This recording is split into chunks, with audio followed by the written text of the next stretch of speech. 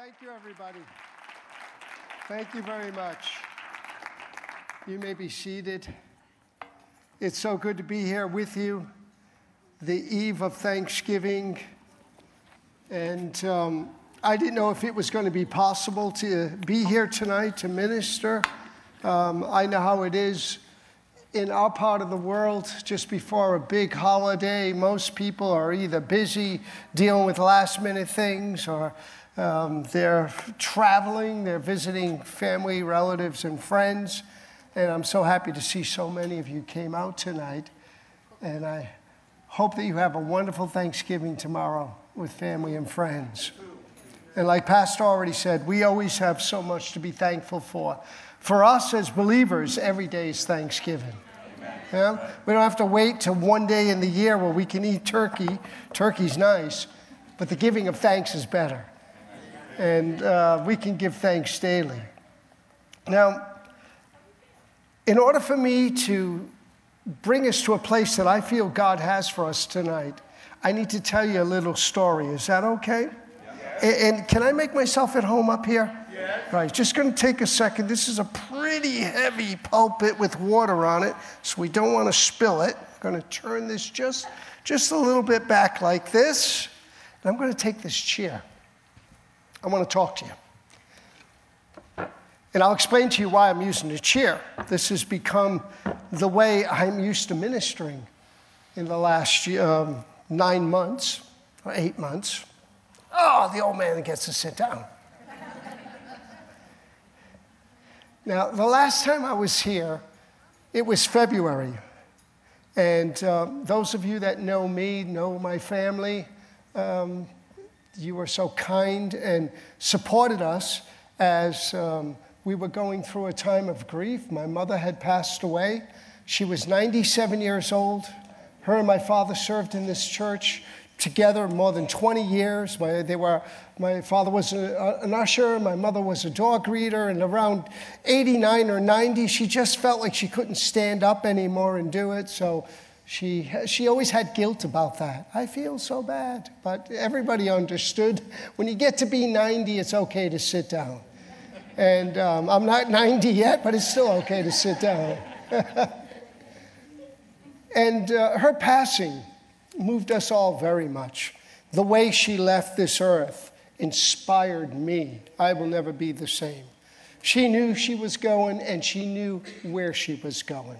She called up most of her friends and relatives. She said goodbye to everybody. She knew her time had come. And the last night we were all together, we had communion together. And, I'm the son and the pastor. So while we're having communion, I start to pray, and my mother does this. Stop. Okay, what's this? She starts to pray. She prayed for us as her children, her grandchildren, some of which were there, her great-grandchildren, one was there. And then she prayed for my ministry. And she went to bed. The next day was the last full day we had with her. In the evening, she started to breathe heavy at 8:35 on Saturday morning, on February 25th. She left this earth and stepped into eternity. Amen. And it was such a moving time because of her confidence in knowing where she was going. Now, I need to tell you what's happened since then so you understand what I want to share with you tonight. Right around that time, I was asking God, what do I need to be doing? I've been living in Germany for 37 years. I've been pastoring now for 35 years. At the time, it was 34 and a half years. And I was at a point where I was asking myself, is it time for me to give the church over? Is it time for me to let others take up where now we have come? And I sensed God say to me that there's still something I need to do. And he gave me a timeline. He gave me a 5-year timeline. And this 5-year timeline is to bring us to the end of 40 years of me ministering and pastoring the church. We started in my living room. And in those 5 years, we are to be in a process of seeing the next generation take on the leadership. So that it won't be just a break in leadership, it'll be a bridge. And then I can be grandpa, and I can come and go and do things, but at a different level. And I told the congregation, when I came back from being here for my mother's funeral, I told the congregation, I said, this is what I feel like God wants. Now, if my health holds up and you guys still want to listen to me, I will commit for the next 5 years with God's help, and we will build a bridge into the future. And then at the end of those 5 years, see how it's going to run. Whether it's got a charismatic leader pastor, whether it's a team of leaders, I can't decide that. But I think we'll know together how God wants us to go into the future. And everybody felt that was good. And then in May, something happened, took me by surprise. I got up one day and I couldn't breathe. That'll surprise you. And I thought it was pneumonia, because I had had a bout with pneumonia once when I was in India, but it turned out it wasn't pneumonia, it was something with my heart, and they didn't know really what was going on with my heart. And I ended up in the hospital, and it took about 8 weeks of recovery, and I'm doing real great now, everything's fine, my heart's back to normal, but we didn't know all that back then. This is the nice side of telling the story. And so when I came out of the hospital, and after about 7 weeks of recovery, my doctor said, well, you can start to work, but take it easy. That's tough for an Italian, to take it easy when I'm doing 20 things at once. He said, take it easy. So I promised my wife, and I promised God, I'm not sure in which order it was, but both with reverence, and my cardiologist, that I would take it easy. So I got a chair. And I sat down. And I've been sitting down ever since teaching, and I noticed the people started to listen different. Maybe my Italian energy would sidetrack them sometimes, and maybe they really weren't listening. And I found that they were very much intent, like you are tonight. I'm sitting down talking. Well, we come into the summer, and I went away on vacation. I was in America. I was preaching at a missions conference, and I was preaching at a church in Texas. I had some time with one of my sisters in California. And when I came back to Munich, for the first time in 35 years, I felt like I was in the wrong place. I preached the first Sunday of September. I went home, and I looked at my wife, and she looked at me. I said, was that weird, or was it me? And she said, I felt like we weren't home. I said, I felt it too. I said, did I make a mistake? Did I misinterpret something? Should I be at a place now where we are going to celebrate our 35th anniversary back in September? It would be the first Sunday in October. Should I be checking out already in October and saying, hey, church, it's time to move on? Now, I have a very wise wife, and I've learned to listen to her. Save a lot of headaches by listening to her. And she said to me, she said, let's not be in a rush.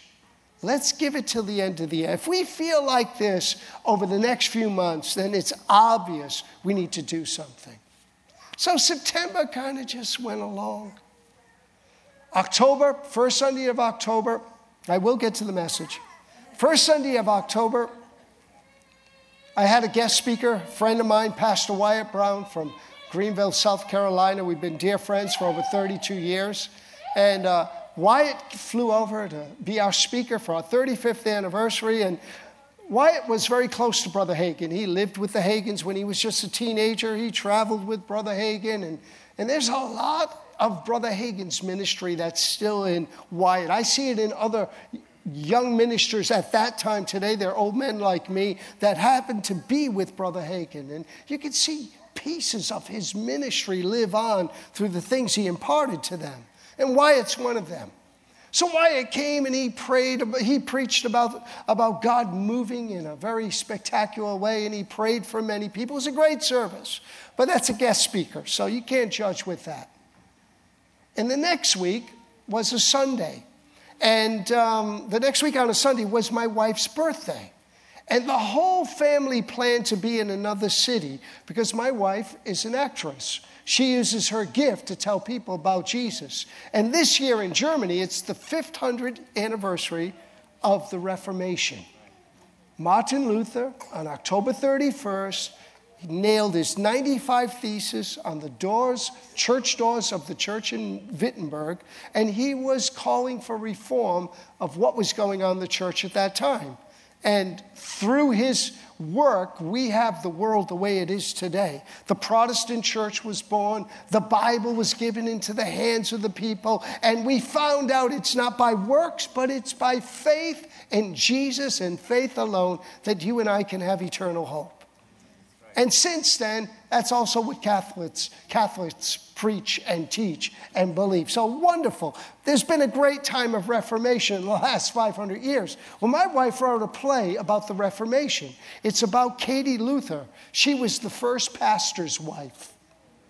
And you get to relive the Reformation through the eyes of the woman on the side of this great man of God, Martin Luther.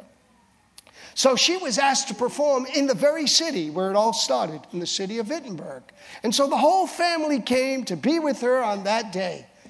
And so I ended up going up alone on the train, and I'm walking down the street. There's only 2 streets in Wittenberg. It's an old medieval town, very quaint, very beautiful. A lot of tourists are going there in this last year because of this big event. And I'm walking down the main street, and I go right by Martin Luther's house. And as I'm walking, it's raining, I got a hood on, I'm carrying my bag, I'm rolling it behind me. Suddenly the Lord spoke to me. Very quietly, no burst of light, no earthquake, just a small voice. When you go home, I want you to teach on the supernatural. I want you to make it like a biography. Tell your story and teach my people to be always looking for the supernatural. Now, that was 7 weeks ago. What's happened since then, I'm sure you'll be hearing about it. It's blown me away. How do I know something's happening? When you come to church and people are in a line waiting and you haven't started yet and every seat is full, what's going on? Now, I've been with great men and women of God who have come out of great moves of God. And I've heard them speak and tell everybody what you got to do to get what they just had. And then I realized one day they weren't doing that when they got that. God surprises us. And I'm living in one of those surprises. And I pray, and I want to pray right now before we get into the word, that God will stir something up in you. That you'll be aware more than ever before of the supernatural working of God in your life. And so often we take it for granted. We don't even recognize it. And church can become a drag, can become something we have to fulfill, have to do. When actually, this is the best place in town to be. To be in a place where God dwells, where he shows himself to his people, where we can come and get prayer, where people can come and stand with us, and we can stand with them, and we can hear the eternal word of God and get insight for our lives and find out why we sometimes do such stupid things and how God can fix the stupid things we've done. Hello? Church became fun again. Exciting. Can hardly wait to get back. But I'm so happy to be here with you tonight. And I pray it does something in your spirit tonight. Let's pray together. Heavenly Father, help us tonight. Help us to hear your word. Help us to hear what you want to say to us. Give us the insight that we need. And help us to understand your plan, your purpose for us personally, for us collectively. And let us be able to fulfill the plan and purpose of God for our generation, that we might see your glory and see you working, not only in our lives, but in the lives that we touch. In the mighty name of Jesus, we ask this, Father. Amen. Now, just think about the word supernatural for a minute. I wish you could speak German, because the German word for supernatural is a bit cooler. The German word is übernatürlich. And what it means, literally, it's over the natural. The word über is over, and the natural is natural. So supernatural is something that's above this natural world. And it brought me right to a scripture that I knew God wanted to show me, show the church, show you tonight. We as Christians are called to walk with God and walk in the supernatural. Now it's funny, the word supernatural you won't even find in the Bible. It doesn't exist in the Bible. You read about signs and you read about wonders, and this is a problem with us. We mostly limit what God is doing to something big that everybody can see. And that's cool to see wonderful things, and I want to see God do bigger and wonderful things as more than I've ever seen before. But God is always doing the supernatural. Don't confuse supernatural with spectacular. You make a grave mistake when you do that, because you miss the little things in life that's always pointing you that God knows you, loves you, and on your side, and He's working for you and with you every day. I was missing it. I'm praying. I'm doing all the things you're supposed to be doing. God, I want to see the big things. And God says, open your eyes to the supernatural. Be a spiritual man or a spiritual woman, because that's where it all begins. A true spiritual man or spiritual woman is not somebody who's spooky, not somebody who's weird. It's not hocus pocus. You could use the word spiritual man or woman with, you could use just as well use the word mature. A grown-up Christian. See, just because you do something stupid or weird or spooky doesn't make you spiritual. The Bible is very clear. 1 Corinthians chapter 3, verse 1. Let's stop there. Paul said, I had desired to speak unto you as unto spiritual. There it is. Speak to you as spiritual. Nice translation. Spiritual people, but as to carnal, as to babes in Christ. He desired to speak to them as spiritual, but he could not speak because they were carnal. They were as babes in Christ. Now, there are a number of words for the word carnal. One word is fleshly. Another word is soulish. We're going to back up a minute and read chapter 2, where Paul talks about the soulish Christian, the carnal Christian, the baby Christian. Now, every one of us begins as a baby. There's nothing wrong with that. But when you've been around for 15 years, it's time to get out of the diapers. Spiritual. You understand what I'm saying? Spiritual growth does not happen because you come to church with your Bible for 15 years. That's not spiritual growth. Spiritual growth comes as you begin to know God through His Word. See, we live in an age where it's kind of cool to be spiritual. You talk to people outside of the church, and people think being spiritual is cool. I'm not religious, I'm spiritual. And all they're doing is they're creating God after their own image. It doesn't work that way. We've been created by God after His image. And so if we try to become spiritual without the Word of God, we end up trying to create a God after our image, after our imagination, and it never works. But people have a desire for the supernatural. There's something in every one of us human beings that says there's more to this life than what you can see. There's more to life than just what living and dying. There's more to life than just the material world. We might deny it. We might try to go our own way to find it. But God's placed eternity in every one of our hearts. There's a knowing that there's something else out there. Well, that's something else.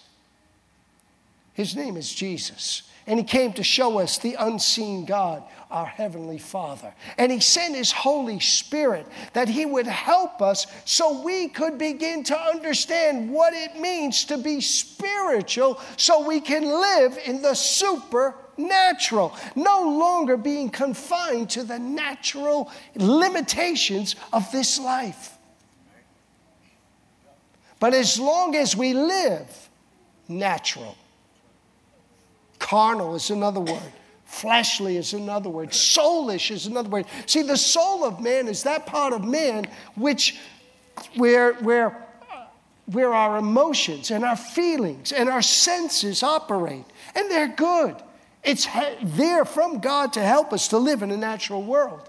But when that dominates everything you do, every decision you make, everything you judge, you might know the Bible, chapter and verse, but you're still like a baby Christian. And you can be around the church for 25 years and still be a baby Christian. And you'll never be able to understand the supernatural realm that's right around you all the time that God desires for you to live in, because you're keeping yourself back. Look at this with me. In 1 Corinthians chapter 2. Let's go over there. I'm going to grab it with my iPad here. We can begin reading in verse 9. 1 Corinthians chapter 2, verse 9. But as it is written, I have not seen nor ear heard, neither have entered into the heart of man the things which God hath prepared for them that love him. Now that's a quote out of the Old Testament. Under the Old Testament, they didn't have the Holy Spirit like you and I have. They didn't have sonship. We were not sons and daughters of the Almighty God. They were servants. Israel were servants of the Almighty God. They had a promise that the Messiah would come. We look back to the cross and we say, thank God the Messiah has come. And so this verse is not for us. And watch what Paul says. But, it's a good but God hath revealed them to who? To us, to the church, to his children. God has revealed them to us. How did he do it? By his Spirit. For the Spirit searches all things, yea, the deep things of God. Now, if you catch this, your Bible is suddenly going to become more precious than it ever has been in your life. The Holy Spirit is the only one that can truly teach us the Bible. He uses men and women. He uses ministry gifts, but it's him that's our teacher. It's he who leads us into what? The very deep things of God. He says here, for the Spirit searches all things, yea, the deep things of God. For what man knows the things of a man save the Spirit of the man which is in him? Even so the things of God knows no man, but the Spirit of God. See, that's why it's foolish for us to judge one another. You don't know what's in me. Only the Spirit of me knows what's in me, and the Spirit of God that dwells in me. We can only judge from the outward appearance, and that judgment is always faulty. But you know in the inside of you where you're really at. You know on the inside of you how you're living, what's right, what's wrong. God's placed that within you. And he's given you his Spirit, and his Spirit knows the very deep things that God desires to show us. God's holding nothing back. We just become dull of hearing, and our eyes become dull of seeing. Look at the next sentence. Now we have received not the spirit of the world, but the Spirit which is of God. Oh, and underline this 5 times. That we might know. Know what? The things that are freely given us of God.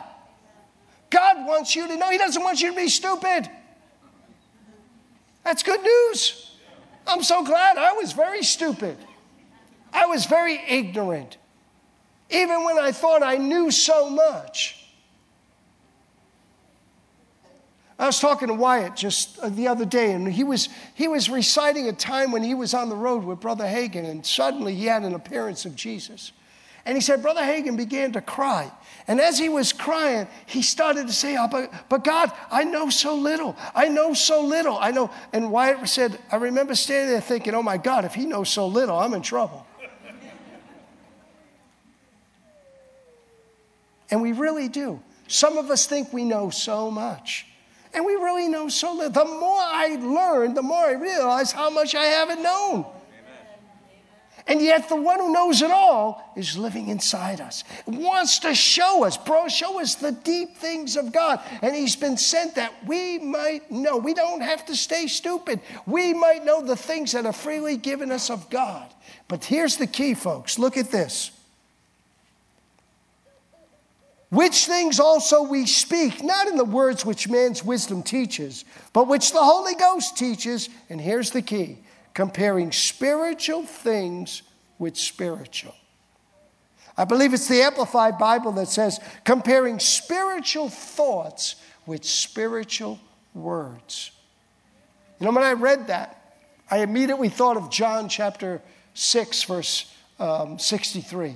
Or John chapter 3, verse 63. Where Jesus said, my words are life and they are spirit. The key to becoming a spiritual person is to let the Holy Ghost lead you into this book. To let the Word of God be unfolded to you every day. That you go to the Word asking God, show me, teach me. And of course, you just can't be learning. You've got to be applying what you learn to your daily life. Because only then will you experience the fruit of what this word was sent to do, to transform our lives. Jesus said, I've come that you might have life and have it the way God had planned it. Have it in abundance. What separates us from an abundant life? What allows lack and deficit to be in our lives? It's only because we're being ignorant to what belongs to us through Christ and in Christ. And maybe we think we know so much up here, but what's going on in here? Where's our heart? Well, let me get back to my story. I hope I got you interested. So I go back home. I've learned something a long time ago. We have a tendency to want to sacrifice. We want to do the hard thing. We want to fast for 40 days, and there's nothing wrong with fasting. It's good to fast. It doesn't change God, it changes you. We want to give this away, and we want to work at this, and we need all the things we don't do. It's so quick to get back into what we got to do. And now we're back into works as if grace doesn't even exist. Grace is unmerited favor. Our work should be a result of receiving that grace, wanting to do it, not having to do it to prove something or to get something. And we slip into this all the time. But there's a verse in the Old Testament that is, for me, so helpful. It says, to obey is better than sacrifice. And it's amazing if you'll just obey. Obey the word as you begin to read it and see it and do your best to apply it in your life. And obey that still small voice. Obey those whispers that God breathes into you. So get the picture. I'm walking in the city of the Reformation, Wittenberg. 500 years later, I'm walking down the street and God says, I want you to teach about the supernatural when you go home. And I want you to take parts of your life and I want to make it like a biography. I said, okay, God. So first Sunday, I sit down. And I read those scriptures that I just read for you. And I taught in that first morning mostly about the importance of being spiritual people. Not being spooky, not being flippy, but being truly spiritual. Learning about God, taking spiritual truth out of the spiritual word and learning to apply it in our lives and being aware that God is at work in us, around us, and through us. It's truly supernatural. And then I told them this story. I brought a picture with me. Can I show you this picture tonight? Some of you laugh. Look at that picture. Now, I look more like the guy on the right today. That's actually my dad. That's George. I'm turning into him more and more. It's amazing. Some days I look in the mirror and I think, George, what are you doing? How did you get here?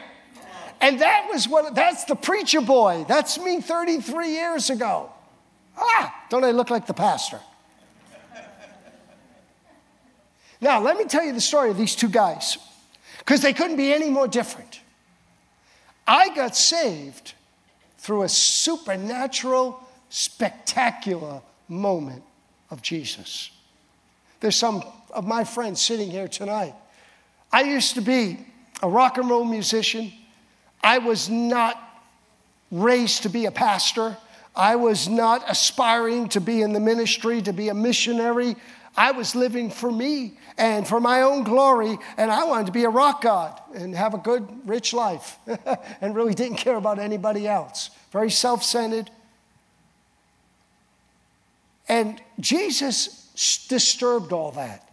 And he started one at a time. All my circle of friends, they all started getting saved. I didn't understand what that meant. And they did something crazy. They started to pray for me. Every day they pray for me. Now there are a couple of them sitting here tonight. Stevie's here. Michael's here. I don't know if any of my other friends are there. And they would have a prayer meeting every night, and they'd be praying for me by name. Get them, God. And they prayed... They prayed prayers. I'm not saying you should pray like God frustrate them and do whatever it takes, and don't necessarily pray those kind of prayers. But God heard them. They worked. I was frustrated. Every door that I thought was open closed in my face. And one night Jesus walked into my room. I'll scare the hell out of you. Literally. I didn't see his whole body. I only heard his voice. He called my name. He put a sword in my hand. He said, tonight's the night. If you don't take that sword and break those chains, you're lost forever. Tonight, you must make a choice. I realized there was somebody else in that room, and I found out who it was. It was the devil. He had come for my life, and Jesus had intervened because they were praying. I would say that's spectacular. Doesn't happen every day like that. And I responded immediately. Did not understand it. I bought a bus ticket the next day, traveled from L.A. all the way back to Providence, knocked on their door, and said, hey, guys. And they said, oh, you finally made it. I said, what do you mean I finally made it? Nobody knew I was coming. Yeah, God spoke to us a couple of days ago. What are you talking about? This is all too much for me. They knew I was coming before I left. And then they said this, and he told us that you want something. I said, yeah, I want what you got. And they all laughed. I said, you guys are laughing. I've been sitting on a bus for 72 hours. They said, oh, John, you just got born again. What does that mean? I didn't know what it meant. I didn't know that when you asked Jesus into your heart, that's what happened to me. Because in that moment, in that dream or vision or whatever it was, I called out to Jesus. And my life was changed from the inside. I didn't understand it. I couldn't explain it, but I was not the same person. It scared me. I said, please explain this to me. What happened? And the first thing they did was they gave me a Bible. I'll never forget it. My friend Larry, he said to me, I said, where do I begin to read it? I didn't know how to start reading the Bible. He said, well, your name is John. Start with the Gospel of John. I read the whole Gospel of John that first night. I remember hearing the birds. They were singing in the morning. The sun was coming up. I sat on my bed. I read the whole Gospel of John in one night. And it was like Jesus was talking to me. Now that was in this coming December, that'll be 40 years ago. That had happened to me. Look at the other guy. Supernatural. The one, spectacular. An event with God. It had nothing to do with me. It was God's mercy and their prayers. And I don't know why he chose to do that. Now, my father, on the other hand, was the only person I thought that God ever created that could never be saved. Because George was such a character. He was such a thick-headed person. He had his own ways about him. I could not picture my father. No way. Getting on his knees and saying, Jesus, I want to follow you. I could not picture that. It could not get through this brain. And I did my Christian duty. I prayed for my family. I prayed for my mother was easy. She was the first convert I ever had. Took 5 minutes. Mom, you're going to be saved. Okay, what does that mean? Just pray with me, Mom. And she prayed, and that was that. Mom was easy. I'm her son. She'll do whatever I say. But obviously she understood and she believed Jesus for herself. But my father, George, forget it. I'll never forget it. 1985, right after Christmas, my parents come to stay with us because Mayana is huge with child, and the due date was the 27th of December, and my daughter was born on the 2nd of January. So they were going to stay for a couple of weeks, help us, because young parents don't have a clue what they're supposed to be doing. You know, they always say, oh, the first child is so difficult. No, it's the parents that are so difficult because they don't know what they're doing. And we all get through it, and by the second child, here's your bed, here's your bottle, see you tomorrow. Oh, life's so easy for all the young parents that might help you. So my parents are there helping us, and on New Year's Eve, we would have a service, and at that service, we would have communion. And so it is, when I minister communion, I first explain that you must be a Christian. Don't take communion if you're not a Christian, because it's not for you. If anything, it's a judgment if you'll take it unworthily.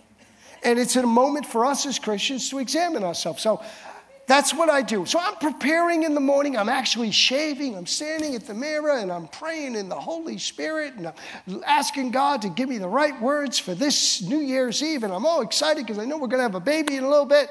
And the Lord speaks to me. He says, tonight, your father will be saved. I said, I don't believe it. Listen to the answer. Doesn't matter what you believe, you're going to see it. That's what he said to me. Doesn't matter what you believe, you're going to see it. Now, I understand this now, and I'll explain to you why Jesus said this to me. It was a lesson for my life. I went right to the bedroom. I went right to my wife. I said, Mayana, you won't believe what Jesus just said to me. He said, my father, George, is going to get saved tonight.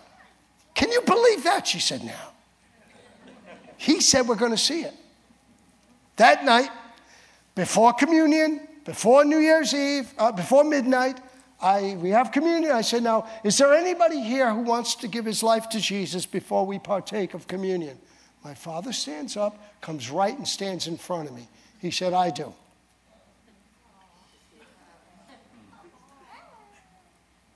Now, let me explain to you what happened.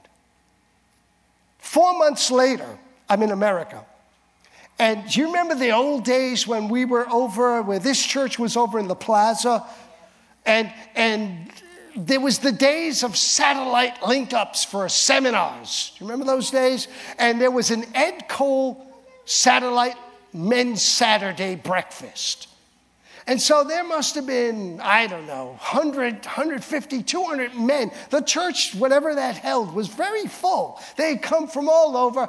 And before we were going to start the meeting, I don't know if it was Pastor Sam. I don't really remember, but maybe it was Pastor Sam. He said, well, before we start this morning, does anybody have anything to share? And my father raises his hand. Now, if you knew my father, you knew that you never knew what was going to come out of his mouth.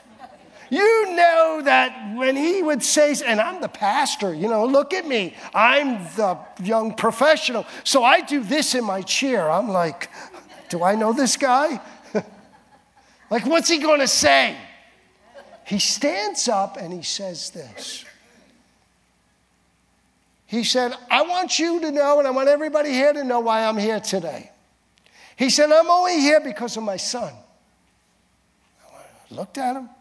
He said, I watched my son for 10 years. And I realized what God had done in his life was real.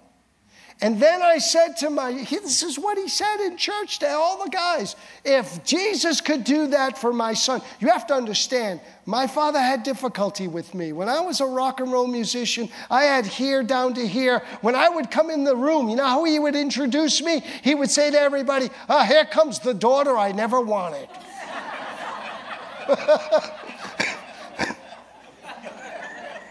And he said to me, he said to all these men, I'm only here because of him. I watched him for 10 years, and I realized if Jesus could change him, and I knew it was real, Jesus could change me. Supernatural? Yes. Spectacular? Maybe not. If you know George, yes. But it was nothing spectacular. It was him watching me live out my faith. Was he any less saved than me? No. Did he have any less grace than me? No. You see, we need to realize that God is working through our lives even when we're not aware of it. Did I think that there was a magnifying glass over my life when my father was watching me? No. And did I think that my life was going to have an eternal impact on his heart and his life? No. I thought he was beyond understanding who Jesus is. I couldn't fathom him being a believer. Not that he was so evil. It's just my father was a good guy. But I just couldn't get my head around it that he would say, Jesus, you are the Lord of my life. I couldn't get it into my head. And the whole time, something supernatural, something beyond what we see in the natural realm was at work. God was touching his heart. That's the message I taught in the first Sunday. And that first Sunday, I watched people weep. I saw parents weeping because of their children. I saw children weeping because of their parents, people that they know that they've been believing for. What happened next, I didn't expect. People took the word seriously. Suddenly, people began to be aware, God is working in my life. See, just because you didn't see the earthquake, just because you didn't see the visitation of the angel, doesn't mean God isn't supernaturally going beyond the natural realm and doing something for you and through you to touch others around you and to change your life and to steer you on the course that he's destined you to be on. But if we stay carnal, if we stay natural, if we stay locked up. Now, what's a soulish Christian? He's one that judges everything by what he can reason in his own brain. Your brain is good. It's not a sin to think. But when thinking goes on beyond the promise of God, when it locks you into this can't happen because of, you limit what God can do. And you step back from the supernatural and you live in the realm of the natural. And let me tell you what Jesus told me. Most of the church lives in the natural. And that's the problem. They have a desire for the supernatural. Even spirit-filled Christians, charismatic Christians, praising Christians, they have a desire for it, but they can't live in it because they haven't taken the time to take this book serious, apply it in their lives, learn the truth of God, and live it simply out. And whether the earthquake comes or not, that doesn't matter. God's working. And to get up every day and to know that God is working in my life. I am a child of God. He loves me. He's watching over me no matter what happens, no matter what may seem to be in front of me. Me and my God are greater. And God will put me through, put me over, get me beyond. If you'll determine to live like that, you go from being a natural Christian. What did Paul say? I wanted to talk to you like spiritual, but I couldn't. Because as long as you're a natural, soulish Christian, you are like a baby in Christ. And although God's doing so much, you're not getting it. Third week of church. And I took, and we don't have time to do it now. We're going to close in a minute. But I took the thought of favor. Supernatural favor. And I used times in my life where God gave me favor. Where he's working in my life. And not only for me, but for my kids. I told the story about my daughter, how she got her job. And I told her, when she got a job, it was supernatural how she got the job. And I told her, I said to her, don't ever think you did this. This is because your mommy and daddy obeyed God. And one day you're going to be a mommy and you better obey God so that your kids will have that kind of favor that you have. And she'll be the first to tell you. She knows that the job that she got was only because she was at the right place at the right time. That's what favor does. Favor opens the right door. You're at the right place at the right time. And people say, oh, you're always lucky. No, I'm blessed. I got supernatural favor. I talked about provision. Oh, God's provision. Don't think about money with provision. I thought of the story with Elijah. He tells Elijah, I have found someone to take care of you. What did he find? A widow who was ready to die because she had no faith and had no material, no food, nothing. God has his funny ways. It's like him telling me it doesn't matter what I see, what I believe, I'll see it with my Father. You know why he said that? My Father had already made a decision for him. My Father had already purposed in his heart, when I come to John, I'm going to make it known that I'm following Christ. And God did that for me, I think, just to make me see how little I really know. And how much I really limit him, although I was the preacher and was the man of faith and powder. Yeah? God has a provision. And you know the story with Elijah and that widow. God came through. They survived that famine. And the times that God has done things for me. Unbelievable provision in ways that I would have never dreamed of. Church was in debt for $430,000 day mark. That's about $250,000. And I'm responsible. And I go to God in prayer, God, what do I do? And he says, don't worry about it. It's all taken care of. But God, it was my mistake. He said, yes, I forgive you. Don't worry about it. Don't think about it. It's taken care of. And we're in the first phases of litigation. We're going to have a feud in court about this money. And I go to God and he said, what are you doing? I already told you, it's taken care of. God's provision.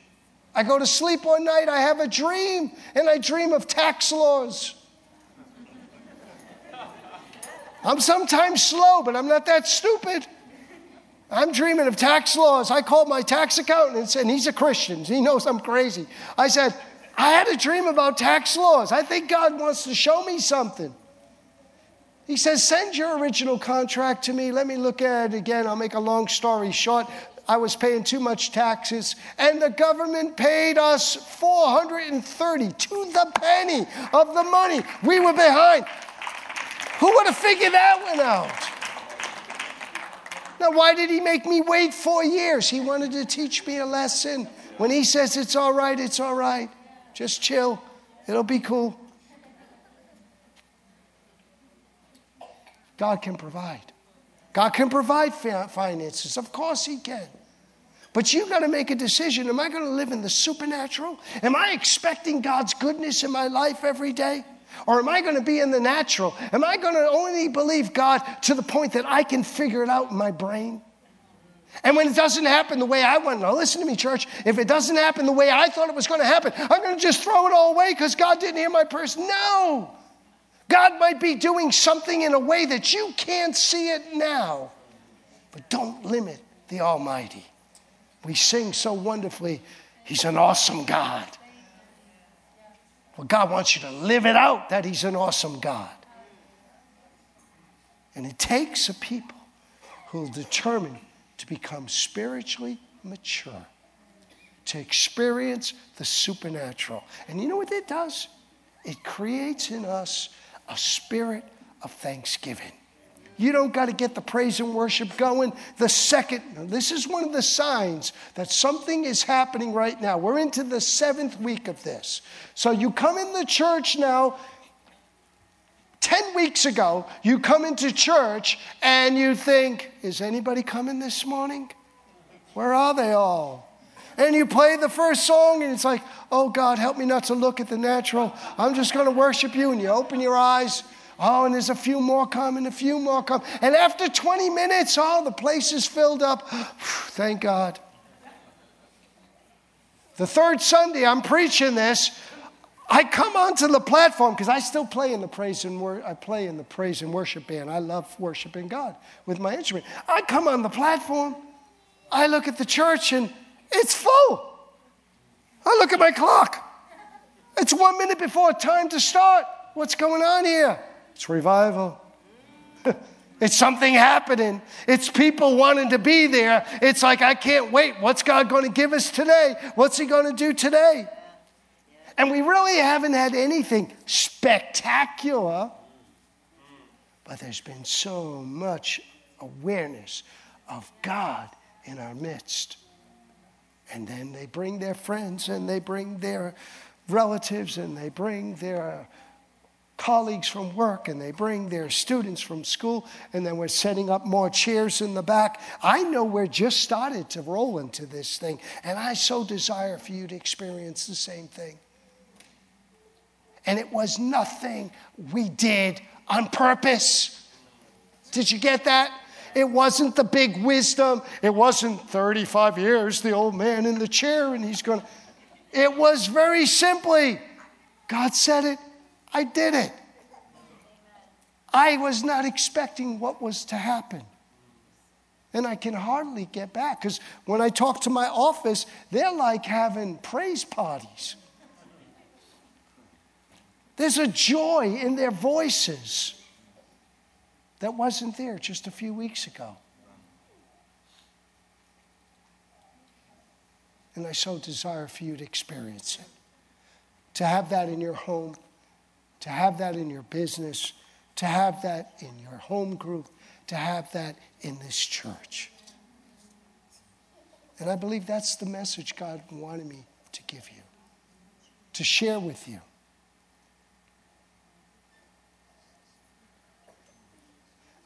Can I sing a song before I pray for you? And then we'll close. We all need to go home and get ready for turkey.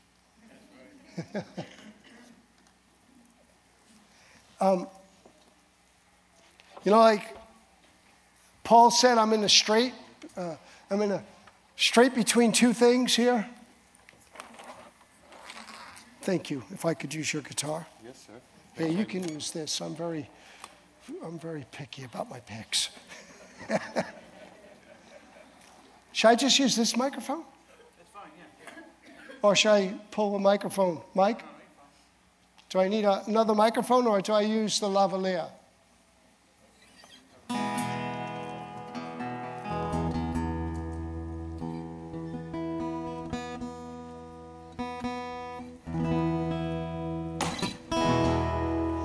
Thank you. That'll probably work better than the lavalier. I'll shut the lavalier off.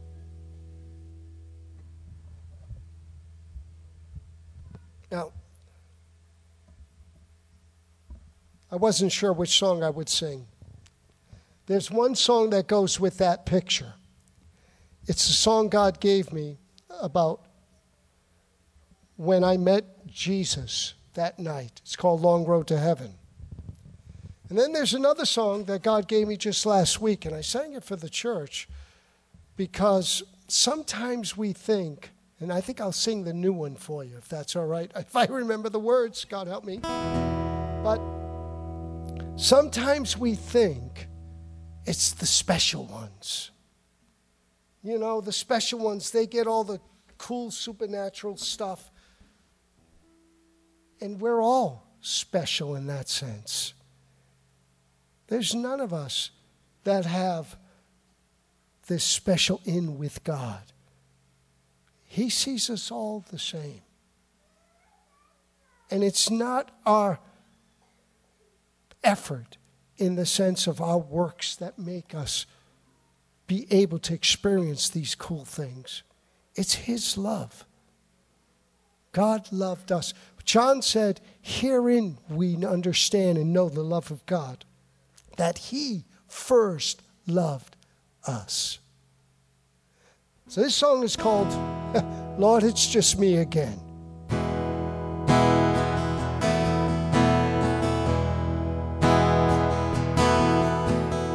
Lord, it's me again. Here I am, I'm on my knees. Just want to say thanks to you.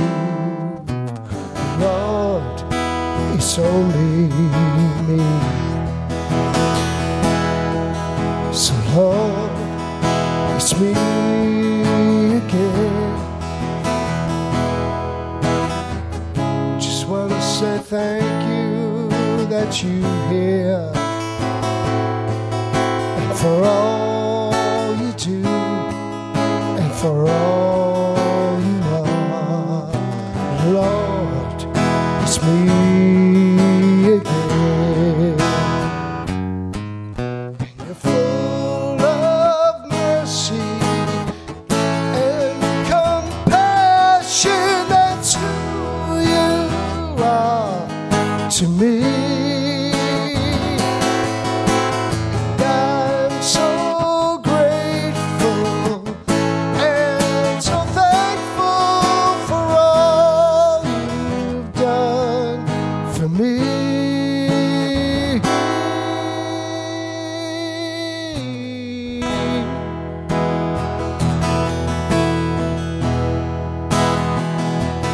So Lord, it's me again. Just had to say it just one more time. I wanna say thanks to you, Lord, it's me again. You're full of mercy and compassion. That's who you are to me. And I'm so grateful for your love, Lord. That's who you are to me.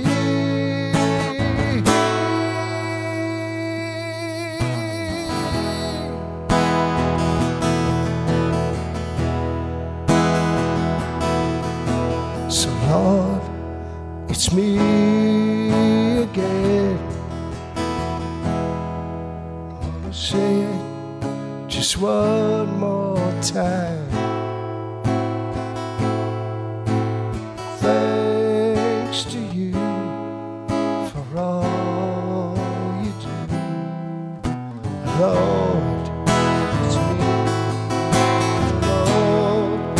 It's only Lord. It's only me.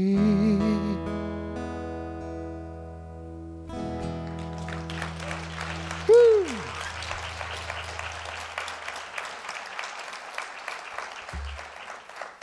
It's just us, who we are, all our flaws, all our strengths, all our talents, and all the talents we don't have. As we come like that, you open the door for God working supernaturally. And let me pray for you. Heavenly Father, thank you. Thank you, Father, for this night. Thank you, Father, for the opportunity to just share simply what you're doing in our lives, at home, in our church, in my own heart. And I want to pray for everyone tonight that they may be stirred to seek you new, that they may be hungry to hear your voice and be willing and daring to be obedient to that voice. And that you would take everyone in this place from tonight on into a higher place in you. And that our eyes and our understanding would be opened to the supernatural. That you do things that go beyond what we've even asked for. Your word says you are able to do exceedingly abundantly above all that we ask or think. But you said according to what we allow at work within us. Teach us, Lord. that our lives might not limit your unlimitedness in our midst. And help us never to forget, it's not us, it's you. You're so gracious. You're so kind. And that we can come as we are. So I thank you, Father. And tomorrow as we celebrate Thanksgiving, for us that heard this message tonight, let us reflect on all that you've done. And let us be expectant for all you desire to do. And Father, for those that are praying for loved ones, a father, a mother, a brother, a sister, a wife, husband, child, that they might be saved, let them draw from that story of my dad and myself. Whether you have to come with a visitation or whether they're already being touched by observing a believer's life, let us have the confidence tonight. You are at work. You are the God that hears. You are the God that fulfills those prayers. Not one of them goes by you. So thank you for this evening, Father. In Jesus' name. Amen. Thank you, church.